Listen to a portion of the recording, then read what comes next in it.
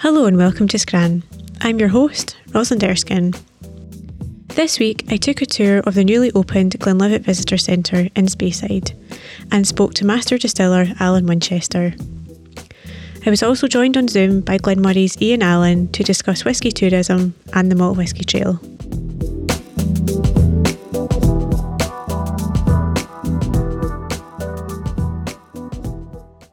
Alan Winchester has worked in whisky all his career, from the cooperage to master distiller at the Glenlivet. Alan joined me on site at the distillery to chat whisky history, smuggling, working with the National Trust, and his thoughts on the new visitor centre, where he features in video form. He explained that the name Glenlivet became synonymous with quality, and that Glenlivet was once used to describe the style of whisky we now know as Speyside. Because of this, many other brands use the name in their branding. I think Glenlivet used to describe anything made in the Highlands at one point of its illicit past. The fame of the whisky it was made here was known, and it does identify it. It's quite a small area, the Glenlivet. The Livet River, which is below us here, it's only about a few miles up to its source, and this is the area. Very remote, but that was its attraction, made high-quality whisky, which hopefully it still does. Yeah, it's been good so far. Although I must say I'm driving now, but yeah, it's been great. So to go right back to the start of your career, you've worked in the whisky industry your whole career, is that right? Yes, just pure accident as these things. Left school, didn't know what to do. I was going to embark in a naval career, either with the Merchant or the Royal. I didn't get in. In that interim, when leaving school, I got a job showing the visitors around a neighbouring distillery. Because in the 70s, tourism was very in its infancy. For years, the distilleries would only show folk round at maybe trade visits, but it was opening up because more folk were coming to the area. And then the whisky trail was started. And that was to encourage folk into the area from heading up to the Highlands or heading out to Aberdeenshire to the castles, to the Castle Trail. And that was to encourage tourism within this part of the country. And also now it's such an important part. And as you can see, the investment that's been made in the refurbishment of our visitor centre, which is important because this is the home of the brand. Glenlivet can only be made in this spot. So a good number of folk make their way here to see where it's made. Mm-hmm. It's like visiting your favourite vineyard or things like that. Yeah. Do a taste and learn a bit about whisky making progress or the history, and see what it is that makes Scotch whisky. Mm-hmm. And so you went from tour guide somewhere else. And I went into production. Yeah. And then worked your way up to. I worked. Yes, that's basically it. Yeah. We were looking at the casks. We were speaking about the casks. I worked in the cooperage and did every department in the distillery. And as maybe moved now and again, I started I joined the Glenlivet Distillers in 1979. And I lived in sight for a couple of years here. But as things moved about and companies changed, I've been part of it for quite a while now. Yeah. So what does your day-to-day look like? So what is a master distiller's job like? Right. Drinking whiskey. Well, that's about the last thing that we do. The beauty of a master distiller is you can take your work home with you at night. But no, during the day it's confined to nosing, but it's all aspects of making whiskey, from the procurement of the grains right through to making the whiskey, and then the cask selection. But the cask selection will be done by the team who are responsible for that. It was quite a big operation, this. The master distiller role that I occupy now is more a ceremonial role, as I've stepped back from the day-to-day production. But the teams are doing all that things. But the thing I learned early on, it's all about quality. It's all about having the knowledge and belief to ensure that consistency of style. But the beauty in the last few years is that we've seen so many different expressions, which has allowed us to play with flavours. And the team, that's been great fun along the line. and building up. But it used to be, when I joined the industry, 12-year-old Glenlivet was considered the oldest whisky about, and that. Now we've whiskies, well, with the 50-year-old, etc. Whiskies all up to that range of whiskies in different styles. So very much different, but quality whisky. Mm-hmm. And so we found out on the tour that Glenlivet was one of the first to sort of use different kind of casks. And how important do you think it is now that people can sort of go wine cask, port cask, that type of thing? Do you think it's kind of helping evolve whiskey? Absolutely, yeah. It's broadening it out. It's also trying to take its, it was seen for an era as an old man's drink. We spoke about this earlier, that why would we miss all these different consumers? And also I noticed that certain markets like certain styles of the whiskey, and it'll do well in certain countries. And that's things, and the most important person to listen to is your customers. What's your customers looking for? What are they asking for? And that is often fed down to the teams who make it. Now, it's a very traditional spirit. We will make big play that this whiskey is as it was made by George Smith. And that's undoubtedly true. But there is all these different changes because the cask maturation plays such an important part of it. A lot of the science that we've learned, we don't understand. We don't know why Glenlivet is made tastes like this. I've lost track of the amount of folk that say they make a Glenlivet style somewhere else. But the magic never just travels that much. Is it magic? I'm sure it's science, but there's a lot of science that we still don't understand. But we understand a lot. We were telling the story where forebearers would leave notes in their stock records. Oh, I'm not too sure of this or something like that. But we maybe go back and try and understand what was wrong with that and maybe play with it. So it's fascinating. But it's a demand. It's led by the consumers as well. And also just having the innovation within the teams to look at that all the time. But I sometimes just like to sit with the 12-year-old, just enjoy it for that style, for that. But that doesn't rule out that I will go and taste something else later because it suits my palate at that time. I always say to folk, revisit Glenlivet, go back and look at the complexity of style, etc. Very approachable, but very complex, and that style of whiskey. Yeah. And were you always into whiskey before you joined the industry? Joined the whiskey industry. Yeah. Was I always in whiskey? That's a good question. I was aware of whiskey. Grandfather and my uncle's farm. My cousin still farms. My cousin, who's also supplies grain into the distillery, as the cooperative, the Murray and Banff Farmers Group. So he's 10 miles down the road there, and he grows for that group. So we were aware, and he's beside two distilleries, so was aware of distilling. Where my father was a policeman in Burghead, they built a big Maltons in the 60s. The visitor centre at Glenlivet, it was part of that, making the maltings larger and also growing the grain up here. At that time, the industry was growing. They were needing more grain and maltings. So I was aware of these things, but never looked at it as a career. And it's something I think is fascinating now that the distillery companies are going out and speaking to the folk at school and saying, look, there is a career here. This is the style of types of jobs that we have in the industry. I think that's a great thing. That was never done when I was at school. Yeah. That's a distillery. That's a distillery. Yeah, it's what it is. It's a distillery. Folk work there. But that has more thought now. Yeah. Yeah, it's good because you'll get more people coming in, I suppose, different people to the Absolutely, because we were recruiting against the oil industry at one point, and they were off.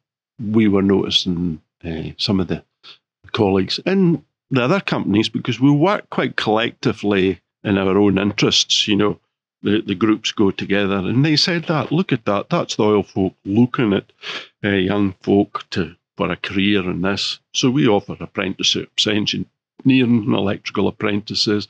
You can join the distillery teams. There's various schemes within.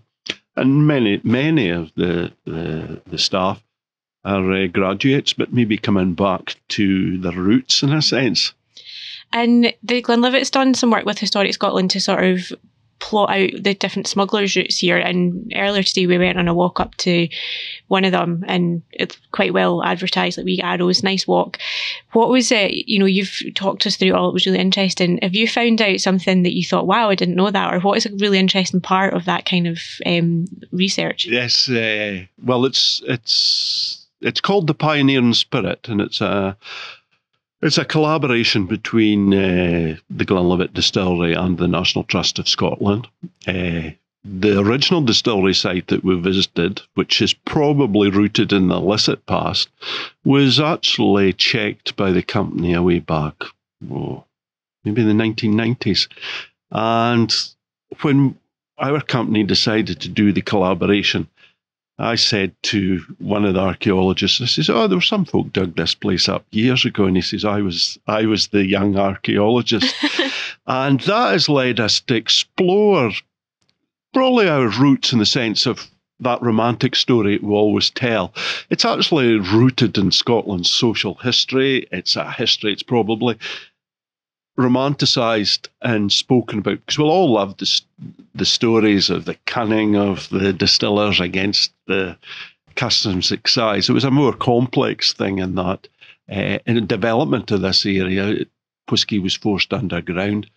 But what I probably didn't realise, I realised it was an important illicit industry, but I didn't realise the scale of it. National Trust and all their properties, some of them as landowners, have found quite a lot of routes, and yet we can trace that route through to the Mar Lodge estate, where there's a number of illicit stills that they've been digging.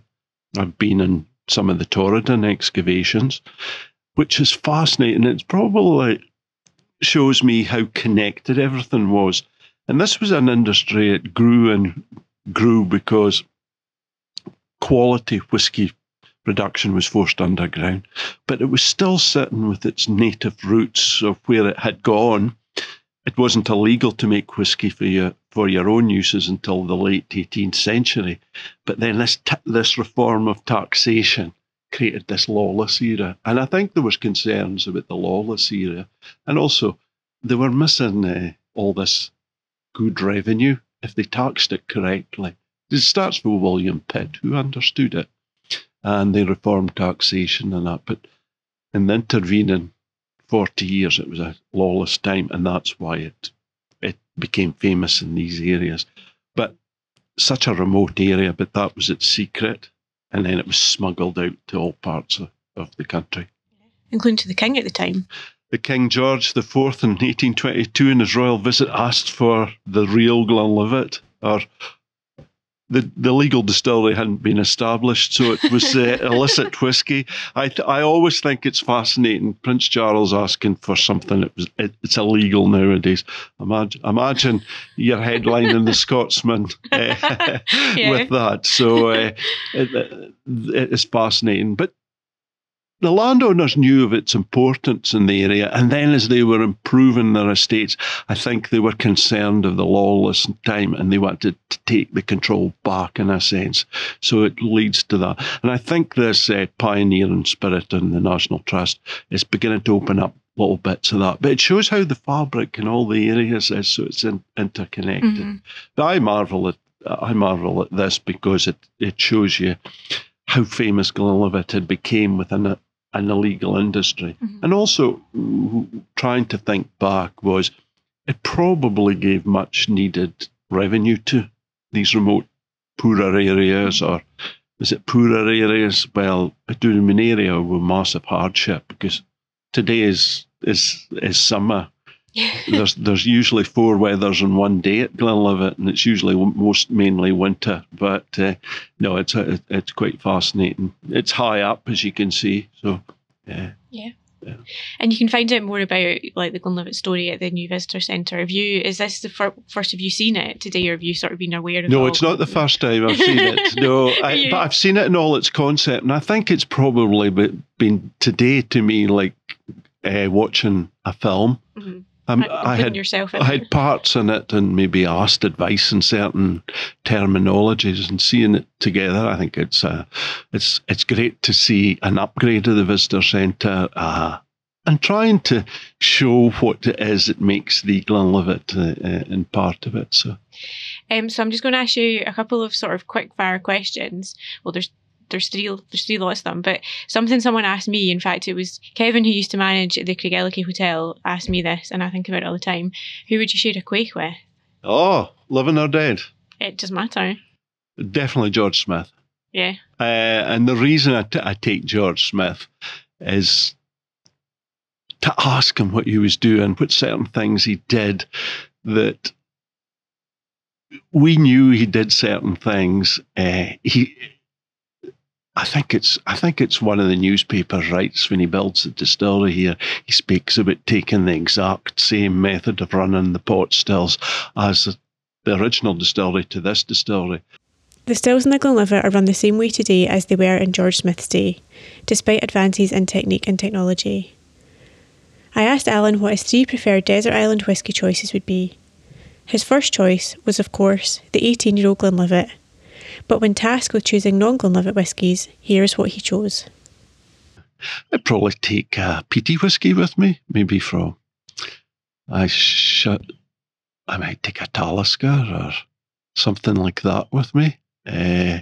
Again, because it's West Coast, it's quite different from the Speyside. I might even take an Irish pot still whisky, maybe like the Middleton Rare, with me. If I was forced to take another 2, that's a 2 I maybe take. It's always fascinating. As distillers, we look at other distillers' products just to understand and look at things and maybe taste, see how flavours are created. Yeah. And it's amazing how different it is in different places. I mean, we're sitting here and there's distilleries all around us and all such different whiskies. Well, the company has 2-3 distilleries within 9 miles of here. One's called Tormore, beautiful distillery, built in the 1950s. But at the time, American money makes something so different from here. I think they used the word Glenlivet in their title in the early days. And then we have the Braes distillery, Breval, and Altnavania down the Glen. And they were designed to make Speyside style whisky for blending purposes. But within their own cells, they are marvellous single malts, but different from the Glenlivet. Mm-hmm. Yeah. Tarnavoulan's just a few miles on the Livet. Has similarities to the Glenlivet, but it's got its own character as well. Nice. And just quickly to go to food, this is a quick fire round, 5 questions, all about food. So whenever I'm hungry, I think of... Oh, jeepers. If I'm hungry, I'll love a piece of cheese. Yep. With my whiskey. Comfort food for me is? Oh, chocolate. A nice piece of dark chocolate. With your whiskey? With a sherry matured whiskey. My favourite childhood dessert is? Oh, Glasgow Jock. It was raspberry jam and a pastry. Oh, nice. It was like a roly-poly almost. Like a roly-poly, that's it. Glasgow Jock, we called it. Oh. When you smelt it, Oh, my food heaven is? When my wife makes something, I always say that's my favourite, just curry, good books. As you can see, I'm not a great cook myself, but a lovely steak. Nice. And my food hell is? Oh, certain fish. Yeah. Yeah. And yet I was brought up beside the seaside, and I have been eating more fish in recent years because of the health benefits, But, I hope my fishmonger's not hearing this. Well, is there anything else that you'd like to add about just anything, whiskey, the Glenlivet, and the new experience? What I often find over the years, I think education's very important in it. Everybody always gets a shock when I add water to my whiskey. It's the way I like to drink it. I maybe like to cut it with a bit of water. I think it releases the freshness.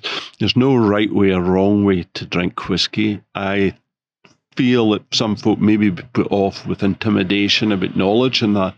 But And also folk will say, I don't like whiskey. But we'll always ask, what is the flavour you don't like? Explain, it's a whiskey. Well, the whiskey's made up of 500, 600 different flavours. So what is it, the flavour you don't like? And there is a whiskey that will suit you. I often use Scapa from the group for folk in an introductory sort of style of whiskey. But I think what it is, we notice that folk are open to different flavours now. And yes, taste all the different flavours, come back and retaste Glenlivet, and you'll see the complexity of it and the style of it. So that's the thing. But always enjoy it and always have a bit of fun with whiskey as well. Yeah, that's good advice. Thank you very much. And Thank you for your time. Oh, you're welcome. Thank you. Over Zoom, I chatted to Ian Allen about the wider topic of whisky tourism, how it has grown over the years and what part the Malt Whisky Trail has played in this. Ian also recalls his recent holiday time at home in Moray and Speyside, and we discuss experimental casks. Hi Ian. Hi Rosalind, how are you? Fine, how are you? I'm very well, thanks. Yes, good. So, for anyone that doesn't already know, can you sort of just explain what is the Malt Whisky Trail? Yeah, so the Malt Whisky Trail is a collective of distilleries and also the cooperage, whose the core aim is to promote the Moray-Speyside region in an effort to bring more people within the area. And hopefully, not only does it benefit the individual partner distillery members, but other establishments, tourism spaces within that region. And when was it launched? Has it been like a long-standing thing or is it quite new? Well, the Whisky Trail has been on the go since the 1980s. It's been around for quite some time. In fact, Glenmoray is actually the most recent member. We joined back in 2004. So it's been a pretty settled group of people for a number of years. And have you found, I mean, you guys have just joined recently, as you said, but have you found that it's helped boost whisky and tourism as like a hand-in-hand thing? Yeah, it's always hard to get the exact tangible benefits. It's a difficult thing to get a black and white baseline figure as to kind of what ticks within the Malt Whisky Trail.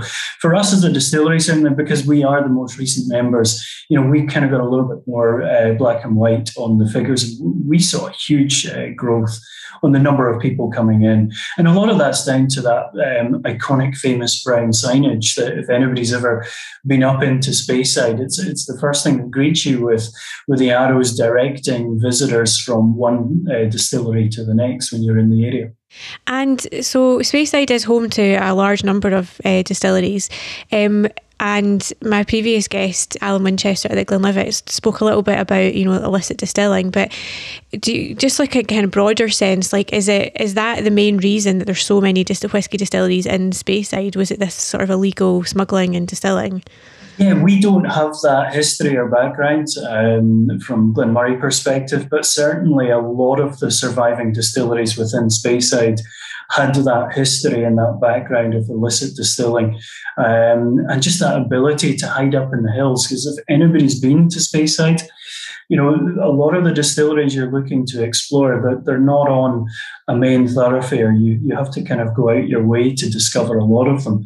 We're very lucky here at Glenmoray. We're in the town of Elgin, but some of them are tucked up in the hills, which is a lot of their beauty as well. So. Yeah, and we also discussed the founder of the Glenlivet was one of the first to get a licence and make it legal, and it was all a bit sort of dodgy at the time. Would you say, like from your knowledge and experience, that was the start of like distilling being legal in Speyside, and everyone then had to follow suit? You guys, you're saying you don't have that kind of history, so like what's your knowledge of that kind of side of things? Yeah, it's not a history of distilling I've really kind of studied too closely, but certainly anything we've looked at from a Glenmoray perspective, you kind of tend to find that, and I can say this being Speyside born and bred, that we're a kind of crafty bunch here in Speyside. I look at research the history of Glenmoray, and a lot of what you find in our history is people getting taken to court for lock-ins and things like that. So, we like to bend the rules and regulations, but to become, as the process of distilling and as the industry of Scotch whisky became more refined, more global, there had to be more structure and legalisation around what we did. We couldn't keep doing what we were doing. The government likes their cut, they like their duties, so we make sure they get their share. What other distilleries are on the Malt Whisky Trail? So you've got Cardew, you mentioned the Speyside cooperage as well. So whilst not a distillery, an integral part of the Scotch whisky industry. Glenlivet, you've spoken to. Dallas Stew, not a producing distillery, a historical distillery. Great to see, because a lot of the distilleries have developed and changed over the years. So it's a great one to pop in to see a more kind of traditional approach.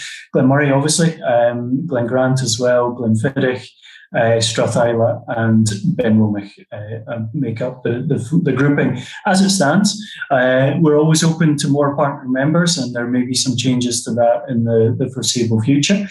Distilleries have to reach a certain criteria with regards to the quality Visit Scotland accreditations before they become partner members. So the Malt Whisky Trail, I think it's a mark and standard of quality that you'll get a good experience regardless of whichever distillery or cooperage you pop into. And you've said as well that since joining you've seen like a huge difference, but do you think whisky and tourism has become much more popular over the years anyway? Like obviously the trail's well established, but people would be coming to Scotland for whisky over the last few years anyway. Absolutely. Whisky tourism, it's coming up to 20 years I've been involved in whisky tourism. And in whisky terms, 20 years isn't a massive kind of period of time, but in what's changed within whisky and tourism in that period of time, it's night and day. Again, speaking from a Glenmurray perspective, just to put in context with regards to numbers, when I first started here, we were welcoming around about 4,000 visitors. Prior to lockdown and COVID and everything else, we were welcoming and looking to extend upon 24,000 visitors. So it's a massive change. The kind of visitor that's coming to us has changed. They're far more knowledgeable, they're far more whisky savvy, and they kind of know what they're looking for and what they're looking to do. So as distilleries, it sets us a challenge to keep our experiences interesting, different, changing, developing. I know we've been doing a lot of work behind the scenes. Whilst COVID has meant that we've had to shut our doors, it hasn't meant we've been sitting on our hands. If we look at some of our partner members, you've spoken to Glenlivet already, their investment in their new refurbishment, Cardew, have made massive changes to their experiences as well. Where I'm sitting just now, Glenmurray, we have opened our new tasting room and kind of blending lab that we have just behind me. And other distilleries such as Benromach, they haven't even reopened yet. They are refurbing their situation as well. So it's exciting times. COVID maybe wasn't the exact catalyst, but it certainly spurred on and gave the opportunity to make changes that are quite difficult to do when you're opening and operating to the public. Yeah, it definitely seems like an exciting time. Like between all that and Diageo's investing in the Johnny Walker experience, and it just seems to be this huge like boom time for whisky just now, which is nice to see. Yeah, absolutely. We were looking in the office this morning at pictures of the new Diageo experience down in Edinburgh, and it looks amazing. I can't wait to go and visit it. And we can see that as competition within the industry, but I think, the Scotch whisky industry is a collaborative industry at the best of times. I think the Malt Whisky Trail is a great example of that. And, if things like that can attract people into Scotland, Edinburgh is a starting point. It's a hub for people, and we know they kind of move out from there. We're not a huge country. It doesn't take you 2 or 3 days to drive across Edinburgh. You can drive up to Speyside in a little over 4 hours, get the train up or whatever. The links are great for Speyside from the Central Belt, whether you're Glasgow, Edinburgh, and you can stretch out from there, moving up the North Coast 500 and everything. It's a great boom for the industry to see things like that investment within whisky, but ultimately within tourism as well. And it's nice to know that you're all, it's competition, but you all kind of work together as well. So like you're excited to go and see other distilleries and see what's happening, because it's pretty collaborative industry, isn't it? It is, yeah. As I say, the malt whiskey trail is a perfect example of that. These are, on the face of things, we're competing brands in any other industry. There's not too many that will get together, sit around a table. How do we get people to come to you? How do we get people to come to us? And what are you doing? Sharing best practice and everything like that. And that can only make our offering better as an industry and as individual sites as well.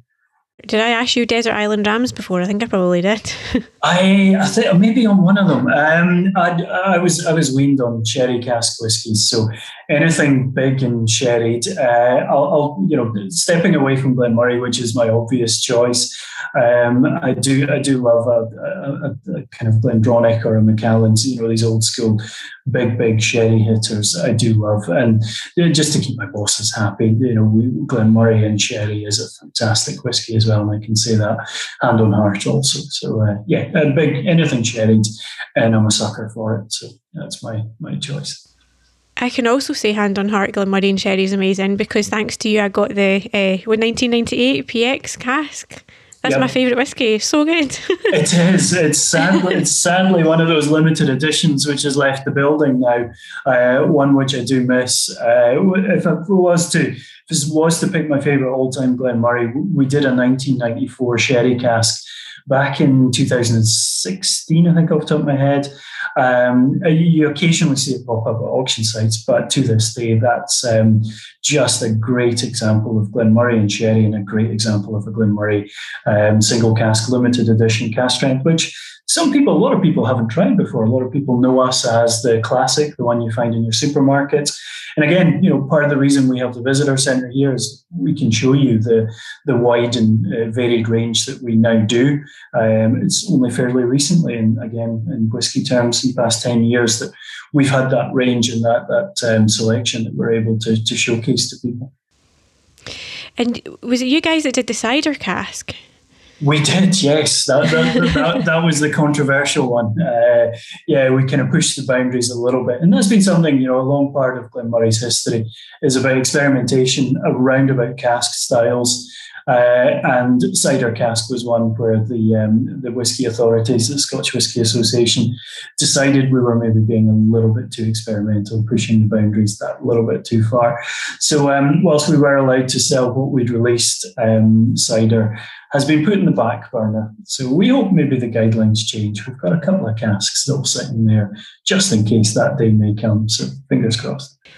Because they're getting more relaxed, aren't they? Because there's lots of different casks being used now. Like people are bringing out port pipes and Madeira. You guys have done things like that. So do you see it being more relaxed in the future, and you could maybe bring that back, or is it sort of wishful thinking? There was changes the year that we got pulled up for cider cask. There was a relaxation around about drinks such as tequila and mezcal. I think actually Calvados was permitted in the same year that our cider cask got pulled up. So they're relaxing their approach on apple spirits. So we hope that they'll relax their approach with apple other drinks as well. So we'll see. But yeah, I think it's, we look across the board, whiskey has become a global drink, not in the sense that Scotch whisky is stretched globally. That's been the case for a number of years. But what I mean by that is you're getting distilleries around the world popping up, Japan being the most famous region recently. But you've got brands in Sweden, in Belgium, in Germany, the US, and their craft distilling approach has been a bit of an explosion as well. And because they're not as restricted, they are got that freedom a little bit more to be experimental. So whilst we don't want to allow carte blanche people just to go and do all kinds of crazy stuff, I think the SWA probably are looking at that and thinking that we maybe need to relax a little bit so we can be equally as competitive with regards to experimentation. But who knows? We'll see. I'd like to see it, but as I say, not carte blanche. Relax it a little bit at a time and see how things work out. Nice, yeah, we'll see. Be good.